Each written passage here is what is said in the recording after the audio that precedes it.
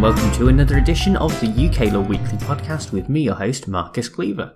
This week we're going to be looking at the case of Dill and Secretary of State for Housing, Communities and Local Government. The citation for this case is 2020 UKSC 20. And the case that we have before us this week is unusual in the sense that ultimately the question is, what is a building? The answer seems pretty obvious, but the debate around this subject is surprisingly complex. The subject matter are two lead urns that sit on limestone pedestals and were originally made by the Flemish sculptor John van Nost in the early 1700s. For the first 200 years or so of their life, these urns were based in a historic garden at Rest Park, but since 1939 they have been moved around quite a bit. Most notably for the purposes of this case, they were moved in 1973 to Idlicott House in Warwickshire, by a Major Dill, who was the appellant's father. In 1986, the urns were added to the list of listed buildings per the Town and Country Planning Act 1971, and notice was included in the Register of Local Land Charges. However, when the appellant Marcus Dill became the owner of the house in 1993, he was not aware that the urns were on the list. Much later on in 2009, he ended up selling the urns for £55,000 in an auction. When Stratford-on-Avon District Council found out about this in 2015, they wrote to Mr Dill and explained that listed building consent had been required before the urns were removed. Dill's application for retrospective consent was denied in early 2016, and only a couple of months later the council issued a listed building enforcement notice that required both urns to be returned to Idlicott House. Of course, by this point, Dill has shipped the items abroad following the auction and has no idea where in the world they might be. Facing the possibility of a criminal prosecution for breach of a planning enforcement notice, Dill appealed against the Secretary of State for refusal to grant listed building consent. Part of the argument was that the urns were not buildings for the purpose of the Planning, Listed Buildings and Conservation Areas Act 1990, commonly known as the Listed Buildings Act.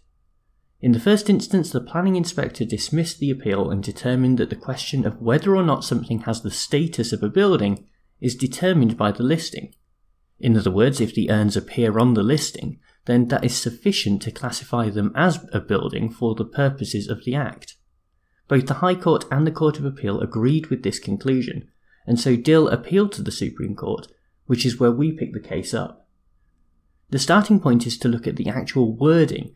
And it is true that a listed building is defined as a building which is included in the list. However, that doesn't change the fact that it does still have to be a building, and the simple inclusion of something on the list doesn't magically turn it into a building. In the broader statutory scheme, a person who is charged with the destruction of a listed building can argue that the thing that was demolished was not actually a building, so it only seems right that someone who is in the position of Mr Dill should be allowed to make the same argument. That brings us back to the ultimate question at the heart of this case. If a building is not simply what is on the list, then how should it be defined? In the context of planning law, the case of Skerritts of Nottingham and Secretary of State for the Environment, Transport and Regions from the year 2000 established a three-part test that looked at the size, permanence and degree of physical attachment of any posited building. In his lead judgment, Lord Carnwath held that the same definition could be applied in the context of the Listed Buildings Act as well. So are the urns buildings or not? Well, while Dill was successful in this appeal, the case will ultimately be remitted back to Stratford-on-Avon District Council.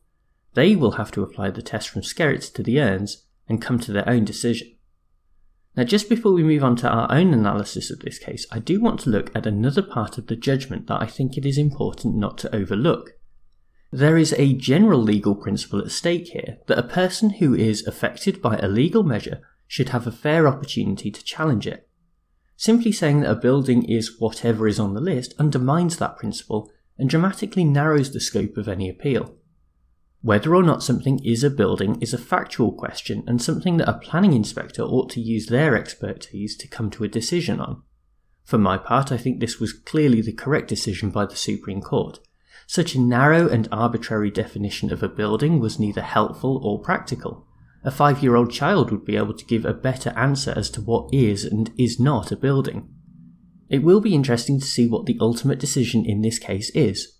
The fact that the urns have been listed will be a persuasive factor, but remember that a part of the test in Skerritts is that a building ought to have the quality of permanence, but the urns have been moved around quite a bit since 1939. To be honest, if you ask the average person on the street whether the urns were buildings, they would likely say no, and I think it would be ridiculous if a planning inspector concluded otherwise. There is an argument that this will allow Dill to get away with doing something that he shouldn't have, but that doesn't tell the whole story. The money that was made by selling the urns was used to help restore the Idlicott House property per its listed status.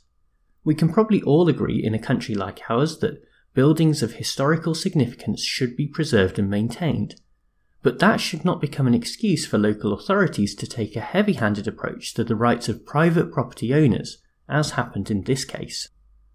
Well, thank you very much for tuning into this podcast episode, and thanks as ever to bensound.com who provide the theme music. If you do get a chance, then I would highly recommend that you sign up for my newsletter. You can do that by visiting uklawweekly.com and putting your email address into the sidebar, and you'll be signed up for the mailing list and get all of the latest updates.